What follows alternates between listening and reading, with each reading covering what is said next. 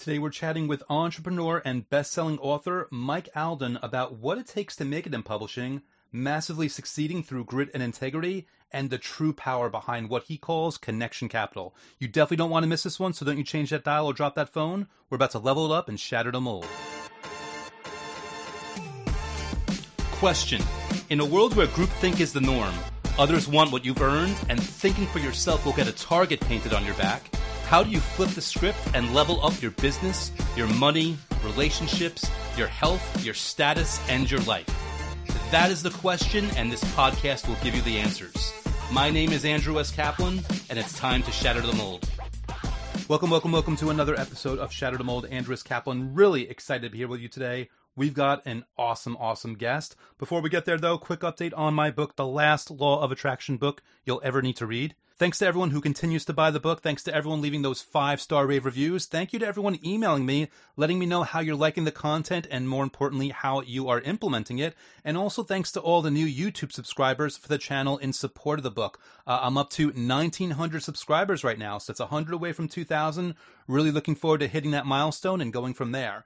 And obviously, super grateful for all the publicity that the book has received so far, whether it's that interview in Yahoo from last year or the articles this year in USA Today and Forbes. And if you want to check out the book for yourself, now's the time. You can just feel free to go to lastlawofattractionbook.com. That'll auto forward you to the Amazon listing where you can get it in Kindle or paperback or audiobook if you prefer. But if you don't want to pull out your wallet, that's cool as well. You can go to that YouTube channel I was just telling you about. That's youtube.com/AndrewCap. I feature law of attraction experts, I teach new methods, and I have a few other fun surprises there as well. So whichever link, whether it's lastlawofattractionbook.com or youtube.com/AndrewCap, I hope you find value either way. With that said, let's go into today's interview. I'm going to switch up microphones and we're going to have our conversation with Mike. All right, I'm really pumped for today. My guest turned a 5-cent can deposit into a multi-million-dollar company. He's the #1 best-selling author of Blueprint to Business, Ask More, Get More, 5% More, and his most recent masterpiece, Bestseller Secrets. He runs a room and clubhouse sharing the name with that more recent book, and he's the host of the Alden Report podcast. And this man understands succeeding through both grit and integrity. And if you're thinking about publishing a book yourself, he might just know how to help you chart #1 on USA Today, the New York Times, and yes, even Amazon. And the craziest thing about all this is I've barely even scratched the surface of this man's talents and business acumen. In fact, we've got more on the way about this conversation. Before we get there, of course, huge welcome to Mr. Mike Alden. Thank you so much for being here, my friend. Welcome to Shatter the Mold. Andrew, man, thanks for having me. Super excited to be here. We've developed a very quick friendship in a very short period of time. So I'm excited to be here. You're doing some great things. So thanks for having me, man. Hey, my pleasure. Thank you for having me. And yeah, we're going to have to get to that part also. And I know we're going to talk about connection capital. That's going to be fun. But first, just because, we understand copywriting, we understand curiosity gaps. Let's talk about this whole 5-cent can into $1 million business bit so that people can get a little context about how your mind works as an entrepreneur. So if I can turn it over to you to let me know what you mean by that specifically, and we'll take it from there. Yeah. It's funny that was, so as a young child growing up the way I grew up, and I grew up pretty tough and surrounded by crime, drugs, and violence. And I was just, I was poor, plain and simple, a lot worse situations than mine. But it was tough. My mom's HIV positive. My stepfather died of AIDS. My father was addicted to coke. Kid I grew up with in jail for life for murder. My brother is a drug dealer. Another brother died of an overdose. And I could just keep going and going. But, look, again, a lot worse situations than mine. I stood in the separate line in elementary school, middle school, and high school because my lunch was subsidized by the state. So when you grow up like that, I was talking to someone yesterday, they called it the gift of poverty. I was like, wow, what a great title for a book. There's probably already a book out there called that, right? The gift of poverty. And so when you grow up like that, there's two ways you can go. You can be a criminal or you could try and figure things out from an entrepreneurial standpoint. And I did both. I wouldn't necessarily call me a criminal, but, I did things that weren't legal at a young age to get what you want, right? And so this whole 5-cent thing was really interesting. So I'm 46 and back in the day, so you had 5-cent cans, which is still available today, right? But the 2-liter bottles, they were actually 10 cents. And so, as a young kid, if we wanted like an ice cream, if we wanted money to buy GI Joe or whatever these things that we wanted, you could do the classic paper out, which I did, and mow the lawns and all that other stuff. But the interesting thing about cans is a lot of people would throw out their cans, and people still to this day still do it. And so when I realized that, what we would do is, as a young child, like my mom, when we would go to the beach, I would be diving into the trash cans to try and get those 5-cent cans. And I remember actually what that was like. I remember the feeling.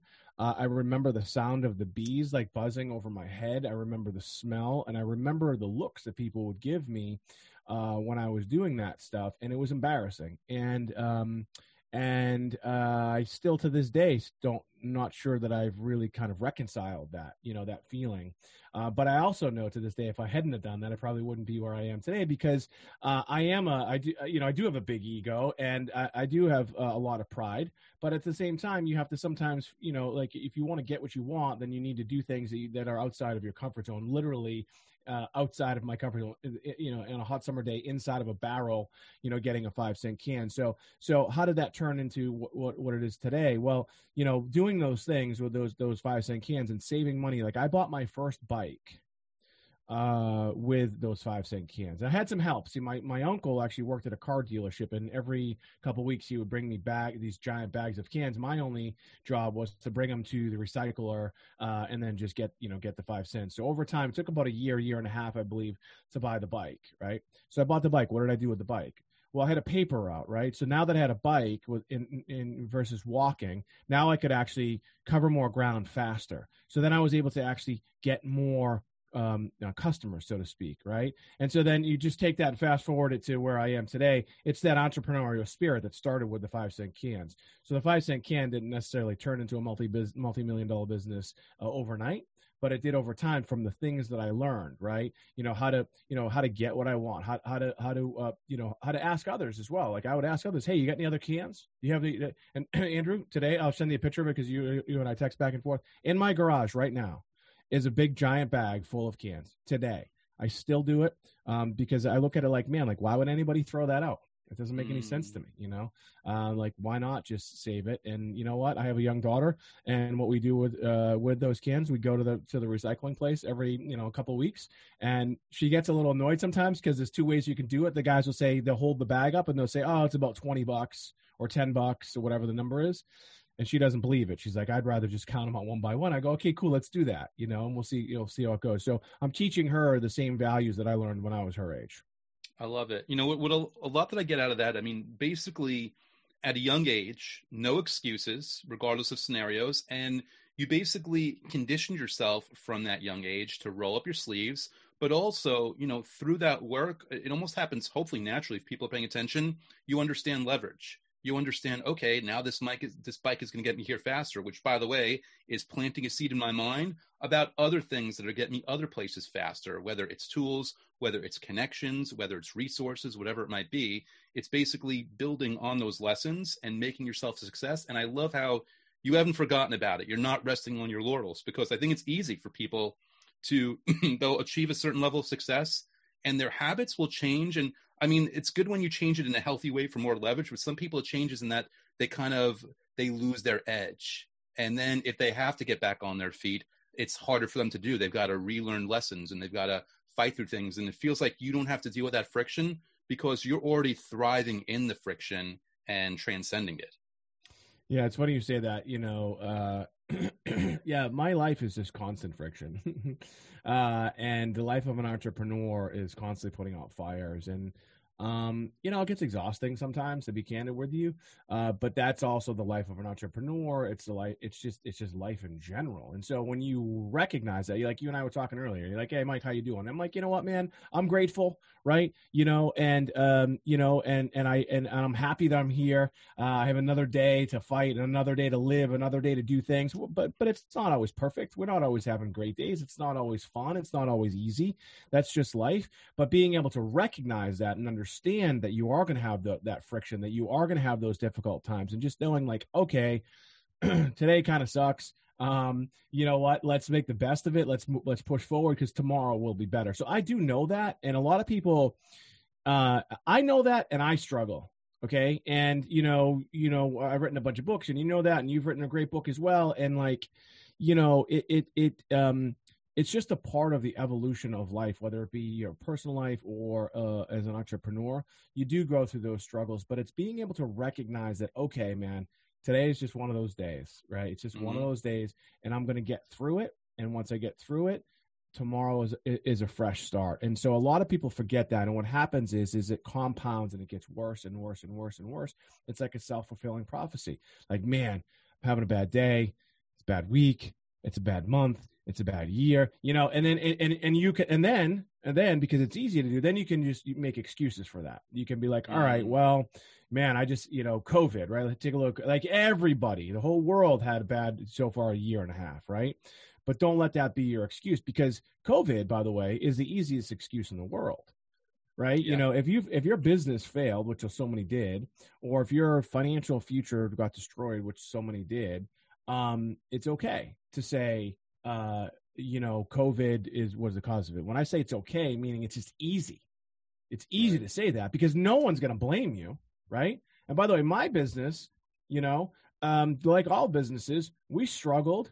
We're still kind of climbing out of some stuff. But if you really want to stay alive, if you really want to continue to live your life and the way you live it, well, then you figure it out. We adapt as human beings. And so we're back to that, that kid, diving into the trash cans. I needed to figure out if I wanted to buy that bike, I needed to make some decisions, and I needed to do some things that I wasn't necessarily excited about, but I knew that the end result would be the bike that I wanted. So it's such a simple little kind of, microcosm of what the real world is like. Yeah. It's really interesting to hear you say that, because like when I'm having a bad day sometimes, and it comes from me too. Here I'm this law of attraction author. Yeah, I get them too. I'm very strategic in that. Okay, like as long as this is a bad day, what can I do that I don't want to do, that I might as well do it in the middle of today and get it over with so they don't have to drag me down? So like, even like, I love having these podcast conversations, but I'm still this stubborn moron who hasn't hired people to edit. So I do the editing myself, and I don't enjoy the editing process. So sometimes when I'm having a bad day, I'm like, you know what? I'm going to edit 3 podcast episodes because I'm a little down anyway. I might as well do something and grit my teeth, because I'm gritting my teeth anyway. But what I also love about your answer, because you're talking about COVID, I took that as, you know what? Until we get out of this, I'm using this as a signal to work on my business. Hours that I'd be out on a date or doing something socially, I'm instead redirecting towards my business, because what can I do in a healthy way? What can I do that's going to be productive in the face of these limits or restrictions, so that I can get leverage on it also? So I love your perspective. I love how, because we're obviously very different people with very different personalities, but we have, there's certain tenets that we seem to kind of align with in our approach. So I love hearing that come from you, especially knowing that, not to blow smoke, but, you are a huge success. The things that you do, not only for yourself, but for other people. You help people get #1 bestsellers on meaningful charts, as I put into, in the introduction here. And I think, again, that speaks to the fact of rolling up your sleeves and not quitting and just making it work, but also being strategic and intelligent about it. So, props to you, my friend, for the tools that you're bringing into this. Well, thanks, man. You bring up the bestseller secret stuff, and this too as well, because we have a system, we have a methodology that just works. But at the same time, because you've got the text messages from me, like I do this for other authors. In addition to our system that it's taken us 7 years to build and millions of dollars in a large database, and it just kind of works. I'm sitting there on the weekends because, again, you've got the text messages from me like, hey, Andrew, I'm promoting this book for this author. Can you do me a favor? Would you take a look at it? Would you be willing to pick up a copy? So I'm doing that myself. And I do have some of my team members doing that as well. But on top of that, I already knew that we had the numbers to get to the Wall Street Journal and the USA Today. But I was like, well, why wouldn't I ask others to do this and help me as well? So it is about being able to, again, back to diving into the trash can, to collecting those cans, sucking up your pride a little bit, right? And asking for help. We go back to, which is kind of like my first book, Ask More, Get More. And then the other thing that you'd mentioned too, as well, is perspective, right? that's something, and again, that I think a lot of us lack. We lack perspective. My bad day is a dream for most people. Yes. And someone said that to me, and it just kind of hit me like a ton of bricks. I was like, "What are you talking about, man? Like, I'm on the brink. Like, my businesses are struggling. I owe all this money. And there was a friend of mine who's no longer with us, and he's like, Mike, you'll get through it, man. He's like, your worst day is a dream day for most people. And I'm like, I remember where I was. I was standing in my driveway in this beautiful, massive house that I built in a private neighborhood in the same town that I grew up in the projects in. And I'm looking around my neighborhood and I'm like, fuck, I have to put this house on the market. Like, I built this massive house and I was at a point where I thought I was going to go under and I had to put the house on the market. And it just killed my ego. It killed me. And I was like, man, this just hurts. Like, and he was like, well, why do you care? I'm like, what do you mean? Why do I care? He's like, look, man, one, you have equity in the house. Two, if you sell it, you could probably buy a house anywhere in the country that most people, again, would die to live in. And so it's perspective, man, so as we climb different levels in business and success in life, just recognize that, man, you might have to, like you said, roll up your sleeves and do the shit that you don't want to do in order to get to where you want to go.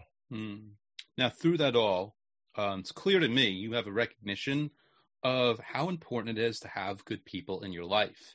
And before we hit the record button, we were talking about connection capital. And I figured, just for people listening, because I really want them to learn this piece from you, if nothing else, how do you describe or define connection capital? And how is it a contributing factor in your life and business right now? Yeah. You hear a lot of people talk about, their network is their net worth, and that's true. And I talk about that in my books as well. And, you and I met on this app, Clubhouse, which is just an amazing opportunity. It's changing, it's evolving. But for us, who've been on it fairly early, it's been just such a great opportunity to connect with people in a real, authentic way, because it's live. That's the first thing. The second thing is it's your voice, right? So your voice either resonates with people or doesn't. And also you're either real or you're not, so you and I, we've talked offline as well. And so if you're real, then you're going to connect with people, right? If you're fake, then you won't. Because we have our human instincts that just work, whether we know or not. Like, your bullshit meter, some people's bullshit meter might be better than others, but you're either, authentic or you're not. And so when I talk about connection capital, it's actually the title of my next book that's probably going to come out in 2022 sometime. My entire life has been built based off of the connections that I've had in my network, right? But it's been more than just the network, because networking is a part of it, but connecting is where a lot of people struggle. Right. And so a lot of people, when they want to connect with somebody, what they do is they just go right to what they want. Right. So they want something, and but they don't try to connect with the person. It's like, it's sales 101. When I sold cars right out of college, and I didn't RAPPORT, right? It's pronounced rapport. Like I would think I would call it report, right? Whatever, so like I didn't even know what that concept was. And so when we first, when I watched some of the best salespeople that were selling cars, these guys weren't smarter than me. I was in law school. I was was class president in college. I was like, doing, at that point, I felt like I'd done some cool things, and I would watch these guys just crush it. But they weren't smarter than me. They didn't even have college degrees. They weren't better looking than me. They didn't wear, in fact, the guys that sold the most, and it was I'll tell you, I don't think I've ever told the story. There's a guy at the dealership, and the guy was a complete disaster. I mean, disaster when you looked at him. He was morbidly obese. He was missing teeth. His hair, he had just a little bit of hair left, and it was kind of like combed over. His breath wasn't, like everything about this guy did not scream success, but he killed it when he sold cars. And so when I studied him, and when actually the general sales manager is the one that kind of brought this up, is that he had an amazing ability to connect with people and build rapport really quickly. So when someone would come in to try and buy a car, his job was to sell a car. He didn't sell them the car. He would build rapport with them. He would ask them questions about their life, and then they would ask him about his life. And you know what? You could just tell from looking at him that he had lived kind of a tough life, and he would talk about that stuff, and he would connect, like a real connection with people. And And then I would watch other successful salespeople, same thing. They would talk about things that are unrelated to really what they wanted, and they were building a real human connection. So as human beings, we don't realize this, but without these connections, we wouldn't be where we're at today. Because you ever wonder why, when you walk into a room or you just meet somebody that you quote connect with, there's a whole bunch of reasons why, from an actual physiological standpoint, from our anatomy, from our biology, the law of attraction. There are things that happen that just, like the way we smell, right? You don't even realize it, right? And the, and the brain waves that actually just come out when we walk into a room, the things that we emit into the ether, right, that then go to you, and you don't even realize it's happening. So when I talk about connection capital, that's what I'm talking about. So let's network with people, of course, that's important. But in order to really grow your net worth, you have to have a real connection with people. And so for me, the way I grew up, we mentioned earlier, the gift of poverty, I can mix it up. In fact, I just did a couple weeks ago. I was literally sitting on the sidewalk with two homeless guys and just talking to them, bought them coffee, whatever, that doesn't matter. But I was really interested. I was interested in why they were there. Not like, hey man, like fucking pull yourself up. I was just interested, like, what happened, Yeah.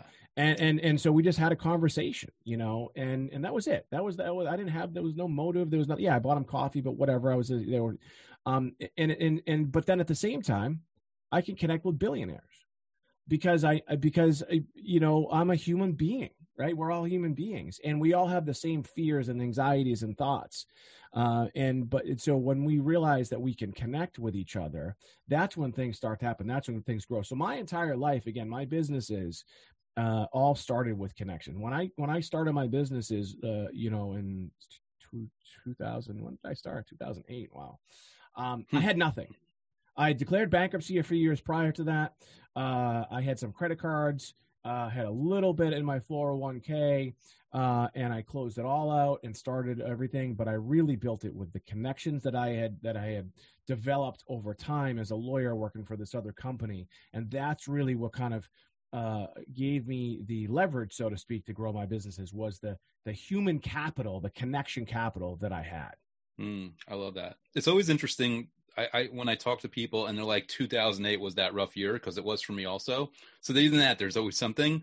But also, just to give people, deeper perspective, I owe you a huge thanks and a huge bit of gratitude in many ways. But one of the more recent ones is people who've been listening to the show, that I had Trey Llewellyn on. And the really cool thing is, through Connection Capital, I'm a moderator in that clubhouse room. I didn't know Trey. You met Trey. You being awesome brought Trey into the room, and I almost got to piggyback on your awesomeness. I got to piggyback on your Connection Capital. Basically, all I had to do was not be a dick and not screw it up.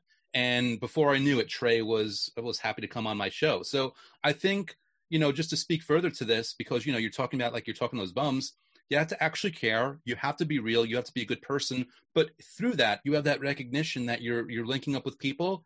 There's going to be a lot of unintended and unexpected benefits that you're never going to orchestrate on your own, like getting a little bit closer into a room with someone that you didn't even do any legwork to connect with through that. So to me, hearing you say this, it cascades. It's like a web of, when you're just being that person, understanding connection capital and being intentional about being a good person and connecting with others. It isn't just that one person you're connecting with their network potentially in some way, shape, or form as well. Yeah, and what I like about what's going on in the world today, where we met, you and I, on Clubhouse, which is this audio only app, and there's a lot of things out there now that are starting to compete with it, whatever. But the thing is that, see, I guess I would. I mean, I don't know. I haven't really defined it, but I think I am somewhat introverted, believe it or not. When I turn it on, I can turn it on, and we're good to go. But a lot of times I just like kind of being by myself. And I don't necessarily like being at networking events and going to these events and talking to everybody and kind of like being on stage. I'm sitting here in an actual studio, and right behind here is a television studio. And when I turn the cameras on when it's time to, and I'm shaved up and probably a little skinny shinier and look a little more professional. So I apologize. I'm just wearing the sweatshirt. But then I can turn it on and I can be that guy that I need to be in order to get what I need to get done. But a lot of times, man, like I'm not really super excited about going to all these networking events. What's great about apps like Clubhouse is that you can do it anywhere, anytime. And you don't have to worry about the way you look. You don't have to get dressed. You can do it anywhere. And that's what I love about that app. And so for us to be able to develop that connection quickly, which is what I've noticed, not only with you, but with others as well, I've been able to develop a connection quickly with people, first just by talking. And then a lot of times we end up doing kind of like what we're doing now. Like I know it's a podcast, but sometimes we'll just Zoom for something just totally unrelated. And yeah, like Trey Llewellyn. So, I mean, I heard Trey on the Clubhouse app, and I was blown away with his knowledge in my world, which is direct to consumer stuff. And I heard his story, and I was like, wow, I just want to connect with this guy. And I wanted to connect with this guy because we had similar interests. We're in similar businesses, and we also had similar challenges. Like he had some crazy shit happen to him back when he was crushing it with his business, and as did I. And so that connection was just instant for me. And I was like, he's gone through the same pain that I've gone through, and I'd love to just talk to him about it. And when you listen to someone like Trey or others that are even on this app, again, your bullshit meter, they either know it or they don't. Like Trey's the type of person that you can just ask him anything about, copywriting or direct sales, and he knows the answer. Because he's been through it and he's done it. And so, yeah, it's amazing that you can have these connections with people so quickly through apps like Clubhouse because of the authenticity of your voice, your knowledge, and your experiences. Love it. Quick props. I mean, I see myself as an introvert also. To your credit, you run that Clubhouse room so flawlessly. You intuitively know, and it rarely happens, but you know when to cut someone off. You know when to let them. You know when to. You know to maintain the ebb and flow and the energy and the vibe of the room as it walks through. And I would assume I'm speaking for you here, but I would attribute that to being so intentional about connecting with others, because you get a better baseline of the way personalities are. You get a feel of, okay, this person is going to ramble on for another hour if I let them, or all right, this person's kind of wrapping things up, so let's let the person keep going, or this person has more to say, let me ask them another question and see where they go with it. Yeah, it's because I have done all those networking things, and because I have built a really big network of people that, and I have had the dinners and the events and all these other things. Yeah, you just understand. You start to understand human beings, and also you understand, like you said, different personalities. And the Clubhouse room that we're talking about, Bestseller Secrets. So as a lawyer, I am taught to be up on my feet, right? I am taught to get yelled. I don't know if you're taught this, but I've been yelled at by federal judges. I've been yelled at by district court judges. I've been asked questions that I didn't necessarily know the answer to, which is a weird spot to be in as a lawyer. But and then at the same time, I've been on television for the past 12 years, 24 hours a day, 7 days a week. And so I also developed a skill to be able to interview people. And the way I do it is just kind of like what we're doing right now. There is no format, so to speak. It's a conversation. And so when you have that conversation, you can either, like you said, you can either direct the traffic the way you want it to. And if not, they'll end up being a traffic jam or a car crash. So you have to kind of figure that out. So that is a skill that I've developed over time. But the interesting thing is that I never applied it anywhere else other than when I was on TV or my podcast. I've never been an MC and had all these different people all going at once. You can tell, I do love it. I mean, our rooms don't get massive, but like I've said a million times, you don't need a massive room to have a massive impact. I just love it. And by the way, you jumped in for me one night and did a great job as well. So thank you for that. Yeah, it was kind of funny. Like, it was very weird to be not only be running it, but to be in that room without you there. So when you snuck in a little bit later, I was like, cool, it feels a little more like home right now. But thank you for the compliment. Now, obviously, we're going some really solid directions, in terms of outlook, in terms of philosophy and how that applies to what you're doing. But I also know that, you are very sharp and very well versed in on the tactical or strategic side of things as well. And I'm sure people's ears perked up when they're like, okay, this dude knows about book sales. This dude knows about like getting a product out there. What, in your opinion, do you think are one or two good things that people could know about marketing or know about getting their message or their product out there that they might not automatically be thinking of if they don't have experience with this? Well, I think the first thing is to think about it, right? Because it's the hardest thing to do, right? I've launched dozens of different types of products in different industries, from a daily fantasy sports company to a vodka to backing an artist to dietary supplements, the books, and just all these other children's products, and everything. I have a clothing line. And so you have to think about the marketing. You've heard me talk about this on the book side of things. There's so many authors, which, obviously you don't struggle with this, but a lot of authors, they're just authors and they're not marketers. And then so they put together this book that sometimes has taken them years to do. And they get there and it's a beautiful thing. You've heard me tell the story before, and they hold the book and it feels amazing and they're so excited and they have it in their hand and it's their life story and they just wanted to get it out to the masses. But by then it's almost too late because they haven't thought about, how do I market the book? How do you take a book about the law of attraction, which there's been dozens of others written about that very subject. How do you take it and then do what you've done? And it's all about the marketing. It's all about what you did and how you approached it. And so to give you a general answer is kind of hard to do, but I think the first thing is to think about the marketing. And then the other part about it is try to figure out a way to tell a better story, because it's already been done, right? There were people before you and after you, and they're going to be after you, that are going to be writing about the exact same subject that is the title of your book. Same with my books. Same one. I did stand-up comedy for years, and I ran into a situation where I had this bit, and then it was in the movie This Is 40, like my exact bit, and I was like, oh my God. Did I hear this in the movie? Because the movie hadn't even been out yet. Like, where did this come from? And I called up all my comedy friends and they said, Mike, it's already been done. Anything you can think of has already been done. And I was like, well, wait a minute. That was a true story about my life.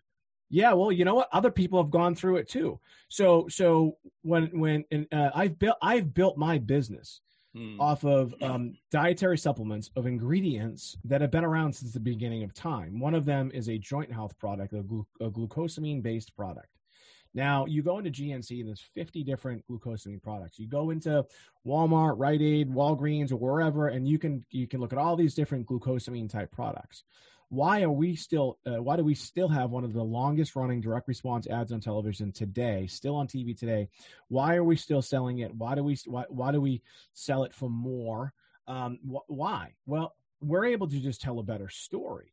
And so when you think about your product, your book, whatever it is, try and figure out a way to tell a better story. And the interesting thing about there's a great book by Cloud Hopkins called My Life in Advertising. I don't know if you've read it.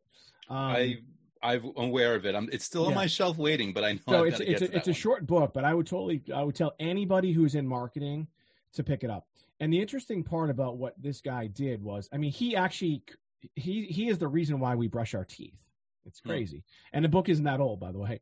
And also, so what he did was, which was genius, which is exactly what we do, and I'll give you here's a little bit of a secret, is to take the obvious. I'll give you an example. So all dietary supplements that are sold in the United States have to be manufactured under what they call good manufacturing practices. It's called the GMP standard, right?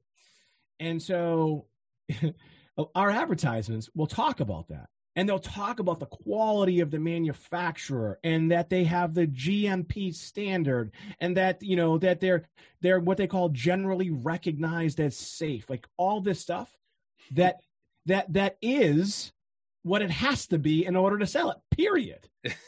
You can't, there's no way to sell a supplement if they're not generally recognized as safe. And if they're not GMP, they don't have a GMP rating. It's just, if they don't go through certain protocols as far as testing, they all go through it. So it's how you tell that story, you know? It's like our jeans have two pockets in the front. Yeah. And so in that book by Claude Hopkins, like, you know, he talks about, you know, if you think about Coors Light, right? Coors Light talks about how their product is cold brewed, right? And Keystone Light had a can that also it would change. They said that the lining and the inside of the can was special. They all have it. They all have the same shit. And so they all have to have it. Pretty much all beer is cold brewed, right? Mm-hmm. And so, but it just became a thing for Coors Light, and everyone's like, "Oh, I want that cold brewed." I was like, "Oh, okay. Well, they're pretty much all made that way, you know." So I'm not a brewer. I mean, maybe they're made differently now, and there's different ways to make beer. But for the most part, everything is kind of made the same way. So how you can tell that story? Take the obvious. Take the things that are just a part of just the regular process, and use that to your advantage. So use all that stuff that's already there. So when we sell a glucosamine product, like what makes our glucosamine product different? Well, it does have a unique selling position. In other words, the glucosamine that we do have is a little bit different. It does have a different mechanism and how it works within the body. And then it's just the story, right? And so if you don't have anything that's like super unique, try to figure out how to tell that story. You know, I had a friend who launched a shoe business, a shoe company. This is before Zappos. And it was an amazing website. He spent all this money in the website, and he had all this inventory, and he had a warehouse, and he had all this stuff. And this is, I don't know, like 20 years ago or something like that. And it was just like, wow, this is going to be it for him. Cool name, everything. But he couldn't get people there. Couldn't get people to the website. He also couldn't get people to buy shoes online. This is pretty kind of early, right? And so he just didn't think about the marketing side of things. So when you're thinking about your business and your product, think about how you can just tell a better story. Like that's the secret. It's just about telling the story. You know, there's so much brilliance and insight in this answer that you just provided. And there's a couple things that I can't even pull out of it. One being, you know, you're talking about the story. And another thing I hear from that is, you know, people have to make it about the consumer and not themselves. That story's got to be told with the understanding of how the person's going to receive it. And even, you know, regarding like the book, I mean, a lot of times people ask me like, hey, Andrew, how do you get so many reviews versus other people? And there's a number of reasons that I can try to backwards engineer. But one that I've thought of is, unlike, sadly, certain authors that just want to put their book out there, they haven't thought of the reader experience. I designed my book to be read from page 1 to 2 to 3 to make this seamless flow, because I think part of the thing that contributes to reviews is getting the person to the end of the book. So it's really interesting to hear you talk about telling better stories. And I'm telling this, where basically it's about making it about the consumer, having their in mind, their reactions, their thoughts, their feelings, their responses, their buying habits, their psychological patterns in mind as you're constructing your marketing. How does that land for you as I describe it that way? Yeah, no, 100%. You know, I just, you know, when you said that, I think of problem solution, right? So that's another key element to selling a product, right? So everyone has a problem, they're looking for a solution, right? And you're talking about pain points too, like what are the pain points? Like what are people dealing with? Those are also some other key elements to selling, right? So when we go back to my glucosamine product, people are literally in pain, right? And we have the solution, right? And so, but there's a million others out there. There's a million other books out there as well. Like, how can we do that? Well, you know, when people now, so you're talking about now, people already have the book in hand, right? And so what I'm guessing for you, what's selling a lot for you right now is the fact that you have so many great 5-star reviews already.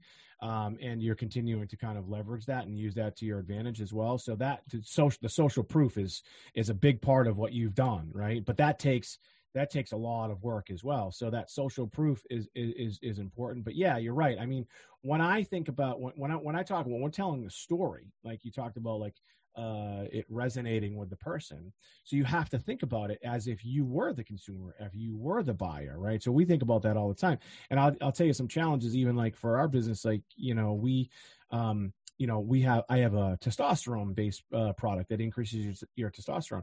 And Andrew, I don't take it all the time. So if I don't take it all the time, well, that means my customers aren't taking it all the time. And why aren't they taking it all the time? Well, it's just, there's a whole bunch of reasons why. So we try to figure that stuff out. Mm-hmm. And sometimes you might not necessarily get to the answer, but to think about it And to think about how to solve that problem is just a part of being in business, you know? And so, but I am the consumer. So when we do sell things or when we're selling things to other people, we put ourselves through the process too. Like I will, not only that, but another interesting thing, another kind of key thing for you to do for your viewers and listeners, if you are in business and you do have a product, have your friends buy the product, whatever it is, and have them actually go through the entire process all the way to returning it. I've done that before with my friends, and you'll learn a lot of things about what happened. Like, this is broken. Well, I didn't get an email, or I got an email and it said that it was shipping when it should have been refunded. Like all these things you might not even necessarily know.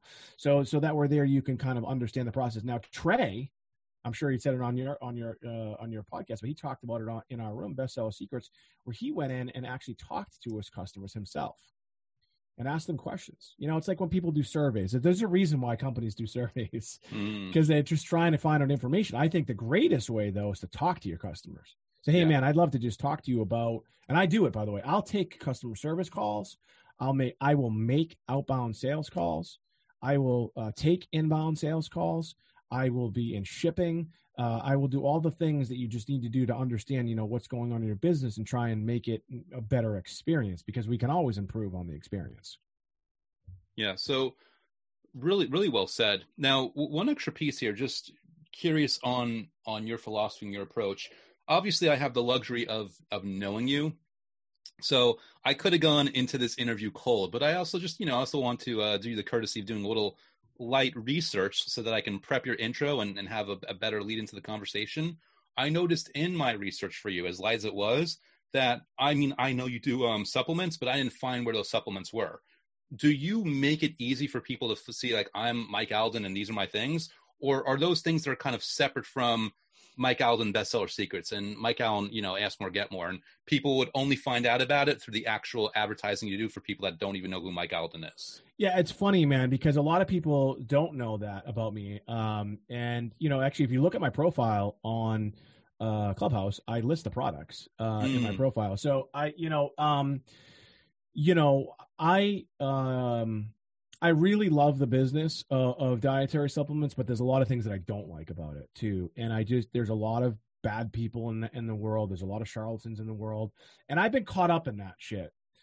Just because of what we do. But I've been in business for 12 years selling dietary supplements. We have done hundreds of millions in revenue, and in that space specifically, right? And so you don't do that by running a bad business, but at the same time, that business in and of itself is you know, I joke around. I say, you know, so I'll tell you this. So we do sell a male sexual health product. That it's been on for 10 years, and it's a great product and it works. We sell on television. People do actually subscribe to our products. So in other words, they go on auto ship, and it's also what they call a card not present environment. So all of those things in and of itself are high risk, right? So I joke around. I say, you might as well just upsell porn and gambling, because that's how I'm treated.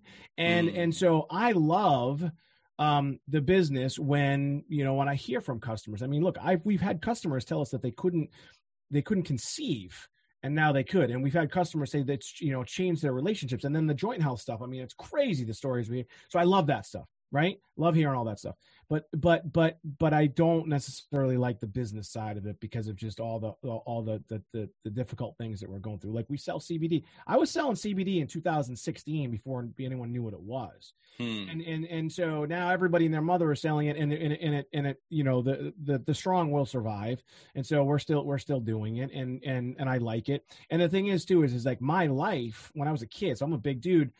I was taking ginseng when I was 14 years old, before football practice. I was taking, I was having protein shakes that were just disgusting back in the day because I would read Flex magazine. So I've always been interested in natural health and wellness. So that's kind of like why I like that. But now, transition to where I'm at now in life and business, I love the book stuff because it's what I've done myself, and I love helping others. For me, that is it's more rewarding. People talk about your avatar and like, who do you want to do business with? it is other like-minded authors that are kind of in the same space as me that are, trying to get the word out, trying to get the masses out. I love that stuff because I've done it. I've spent millions of dollars trying to figure it out, and I've made a ton of mistakes. So I'm passionate about talking about it. I'm also, I could talk all day long about the benefits of dietary supplements and things like that.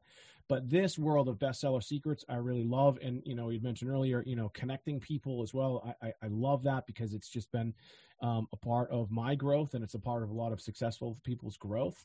So, yeah, I don't necessarily advertise the whole supplement thing. And I'll tell you one thing, it's kind of a weird, it's a weird thing. So there's a product that it's called Androzene, and it's been on TV. It's the longest running advertisement in the dietary supplement space in history. It's still running today. It's been the number one infomercial for a bunch of time as well. And, and then the other one is a joint health supplement called Arthro D, and it's built my life, right? It's paid for everything. It pays for my house and my ex-wife and my current wife, right? And my dog. It's what our life is about. But I heard a family member say to me, because I've joked around this. I say, "Oh man, I sell dick pills on TV." Like I'm a joker. Like I can say that. I joke around with that. But I heard a family member say that also at a family event, and they were telling a story and they were joking, but it kind of got to me, and I was like, "Well, wait a minute. Like everything you have is because of me." And so are you joking, or is it like, what do they say? There's a little bit of truth in those jokes.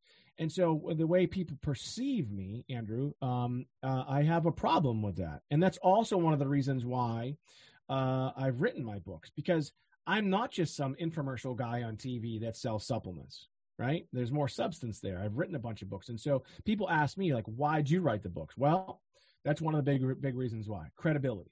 Right? To become a best-selling author multiple times over and books sold all over the world, that opens a lot of doors, and that builds a lot of credibility. So it's a long-winded answer to your question, but I'm kind of glad you went there, because a lot of people don't necessarily know that about me. Now, look, if you had right now, on Clubhouse, I'm vetting a deal right now that's a supplement business that came from Clubhouse. I love the product, love the story that they have. And, we may do something together with that supplement. And I still continue to this day look for good supplements and good products. But I need to be able to tell a better story, because there's a million greens products out there. There's a million other different types of supplements out there. But I need to be able to tell a better story, and they need to have a better story so that we can tell it for them. Got it. I'm sure that's an interesting, fun process as you discuss, like, because, you're not making up a story. Like, okay, what can we pull from your life and frame it and sort it so that it's, it'll connect with people.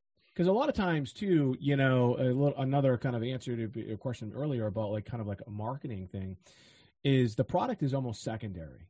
And it's more about the story. And so my first infomercial, it's called Arthro D. We shot it in a basement in Gloucester, Massachusetts, for $6,000, and literally a basement. The guy said it was a studio. I guess it was a studio. I'm pale. He's orange. You could see the black backdrop. You can see we do what they call a two shot. On the two shot, you can see my feet, which you never want to do. We have what they call jump cuts, meaning I'm looking at the camera and there's actually a cut there, and you could see it. There's a split. It's like a microsecond, but I can see it. So aesthetically and from a cinematography standpoint, it's a disaster, right? But it's generated over $150 million. And why? Wow. Because of the story, right? And so that's it. So the product itself, again, almost becomes secondary. We talked about this a little bit on Clubhouse at one point about dry testing. See, a lot of time people do this in the training space, in the course space. They say never develop the course before you sell it, right? It's a dry test, because it just might not sell. And so a lot of times we'll create advertisements, and the product is just it's a concept. It's an idea. In fact, my first book, Ask More, Get More, which is behind me over there somewhere, it started out as an infomercial. We were going to do this whole wealth building thing, and that's how it all started out, right? And then it became something, after that. So think about the story more than the product. People get caught up in the product, and people also get caught up in the production value, right? Right now, obviously we're filming this, but there's also the audio aspect. The greatest part about the audio is, like you mentioned earlier, the editing. The editing is really easy. Like I edit my own stuff sometimes too for the audio because it's not that hard to do. It's the video that gets a little bit harder, but it's the quality of this content that really matters. The fact that and I can see it as I'm talking to you, my camera, like the lighting keeps changing. I don't know why as I'm talking to you. It doesn't really matter. The audio is probably not perfect either. We talked about that earlier because my microphone was a little screwed up. It doesn't matter. It's hopefully the quality of the content that people are listening to, like, oh, cool. Like I heard what he said about that story, or he might pick up the book by Cloud Hopkins, and that might change the trajectory of their business. It's because of the story that we're telling, and not necessarily the production value. What I find interesting is I've been so engaged in this conversation, I haven't noticed the light shifting, and now I'm wondering, people listening to this for the first time, or at least watching it, if they're going to be like, "Oh, I didn't notice that either." I wonder. They won't notice it. Actually, it's Zoom, and you know what? Honestly, I don't know if it is happening as it's recording. I think it's just might be the computer screen, maybe. I think it is happening. I think I'm just not noticing it because I'm so in there. And I guess we'll find out. We'll see people want to comment like, "Oh, I spotted it. It was at 24 minutes and 2 seconds." Right. But so cool. So I love where we're taking this conversation, and also, I really appreciate. I don't know how many people tell you how dynamic you are as an entrepreneur, being in all these different spaces. And I know in a couple minutes, we'll give people what you think are the best links for people to connect with you. But one of them, if I'm not mistaken, is bestsellersecrets.com. Bestsellersecretsbook.com. Okay, good. Thank you for the correction. Bestsellersecretsbook.com. I should know because I put book in my URL also because I need to. Yeah. So bestsellersecretsbook.com, that's going to go where people could check out Bestseller Secrets. Sure. And I'm going to try to pull a little value. What's one bestseller secret that you feel comfortable sharing that we haven't spoken about yet? Let me think. So it goes, again, it's a bit of a general answer to your question. It ties back to pretty much everything that we've talked about. It's more first of all, if you do go to bestsellersecretsbook.com, right, we weren't here to try and sell anything, but if you go there, I do give it away for free. You do pay a processing fee. It's 27,000 words. It's a downloadable ebook, and it's a bit of a tactical guide. It is a tactical guide on everything that I've done up until this point to market and sell books, like literally everything. And I've spent millions of dollars doing it, and people pay me 5-6 figures to actually market their books for them if they're trying to hit some of these lists. But everything is in there that I've done and that I do for others as well. The challenge is that most people, one, they don't have a database like we have, so you just can't do it. You can try, but you just can't. And two, they just don't want to do it, right? And so what I would say to people, honestly, is think about the marketing first. Think about the second that you write your book, the second that you type the first letter character on that page, think about what you're going to do within that book to use that as your marketing, right? And if you look at guys like Grant Cardone, so my last book, Blueprint to Business, I created a hashtag for that because I saw that Grant Cardone had done that. With Bestseller Secrets, I did the same thing. I have some interactions with celebrities here and there that I intentionally put into the book so I could use their name to talk a little bit about that and leverage, their celebrity status. There's a fine line of doing it, but so things like that. So really the secret is to think about the marketing now, like at the beginning. Now, let's say you're beyond that process. So let's say it's, it's too late. Well, then you have to then say to yourself again, how can I differentiate my book, the Last Law of Attraction book you'll ever need to read? Like, how do you do that? Well, again, you have to step back and, like you said, think about, what do people want? What are they going to experience, and how do I make that better for them? And how do I make it so that they do want to pick up the book? Because a lot of times with books are work. So one thing I realized with books, someone else said that to me. I think it was actually Perry Belcher. I think he said it on Clubhouse. Books are work. You got to do stuff. You got to read it. And even if you read it, so like this book right here, Ask More, Get More, right? So the title's awesome, right? And I joke around and I say, and the cover's awesome and everything about it I think is awesome, right? But if you don't do it, then it's not going to work. And so you have to do the stuff. And so as a marketer and an author myself, I tell people as an author, switch it around. Become a marketer first, then an author. I think that's one of the biggest secrets. And then all these other things, these hacks and things like that I talk about in the book, pretty much anybody can do if they want to spend the time and the resources. I think that's really the answer for people. Start to think about the marketing early. And if it's after, it's okay. You could still do the marketing after. You just need to come up with a plan and then execute it. Love it. And I recommend people check out bestsellersecretsbook.com and see what you got going on there. Nothing else, to just see how you even structure the offer right now, to giving it away for free. But also I would hope people buy it and use it because, in my opinion, you're brilliant. But besides that link, if people want to connect with you, what is the best link or links for them to do so? Yeah, so they can just go to MikeAlden.com. It's MikeAlden.com. I'm pretty active on Instagram, and my Instagram is at MikeAlden2012. It's when I got onto Instagram. That's pretty much all of my handles everywhere. If you're on Clubhouse, it's just Mike Alden, but for the most part, it's Mike Alden 2012. So that's YouTube, that's Twitter, that's Instagram, that's TikTok, that's Facebook, that's everything else. Because there are a few other Mike Aldens out there. So if you Google Mike Alden, I might not be the first thing that comes up. So, but if you do go to MikeAlden.com, that's where you can find out more information about me, and all those links are there as well. Awesome. And I know people are going to be, before long, learning about Connection Capital also, correct? Yeah, absolutely. So that's my latest book. Again, we mentioned earlier that I have coming out, and we get some pretty cool stuff going on with that. We do have, a website that is going along with it. It's connectioncapital.com, and it's CONNEXTION capital.com. And there's a reason why we have the X. One, because we couldn't get connectioncapital.com, but we're trying to. But the other part is, I am an attorney by trade. And so when you talk about intellectual property, and I talk a lot about that in my last book, Blueprint to Business. So CONNEXTION capital.com, connectioncapital.com. Awesome. Well, I'm glad I asked, because I'm going to remember to put that in with the other links. And I'm sure people have a really awesome book around that to look forward to next year. This has been awesome. Before we go, one final question I always love to ask my guests. This is going to be really interesting coming from you, who's never been afraid to roll up their sleeves. I'm nervous. If you can go back 5 years, 10 years, 20 years, 25 years in the past, at any point, and give any version or younger version of you any piece of advice, whether it's life advice, business advice, or otherwise, what's that one piece of information that you would want to impart to that previous version of yourself?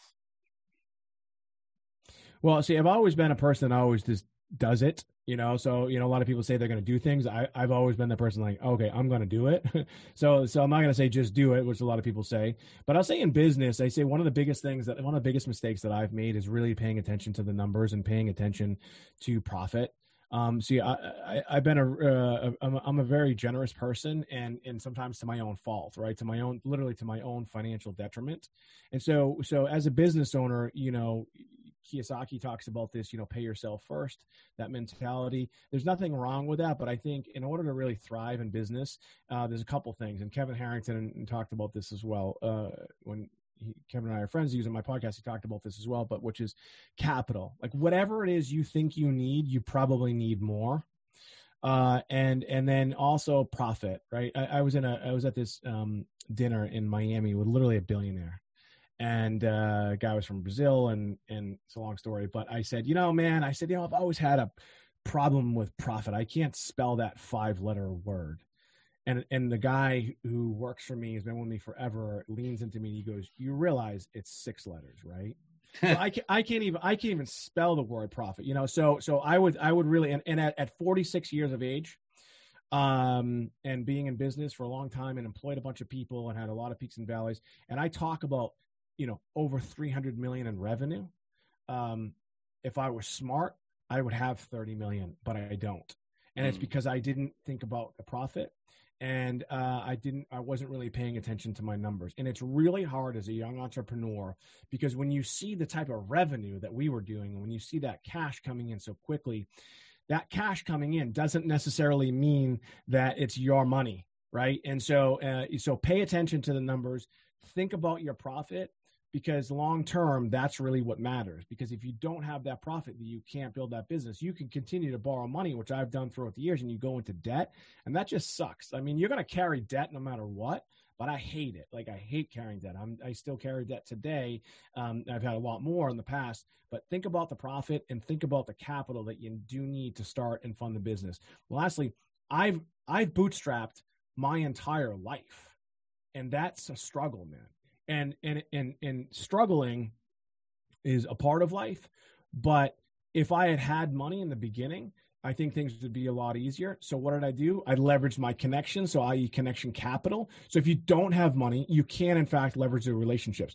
Think about your capital, think about your profit, and then also think about your relationships. Because if you don't have the capital and you don't have access to capital, well, think about how you can connect with people and then grow your business from there.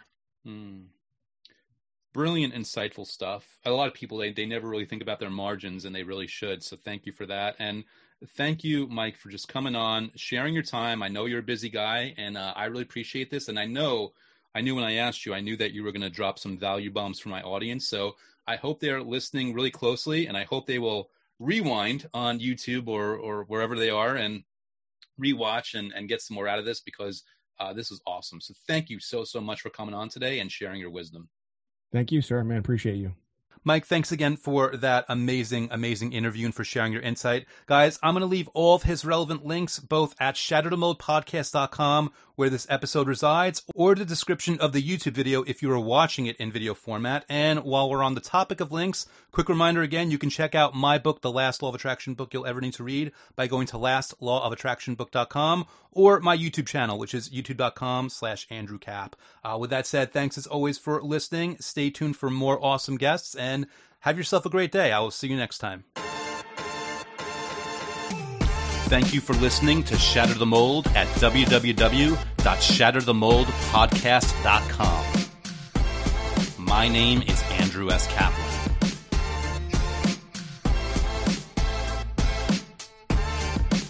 My name is Andrew S. Kaplan, and it's time to shatter the mold.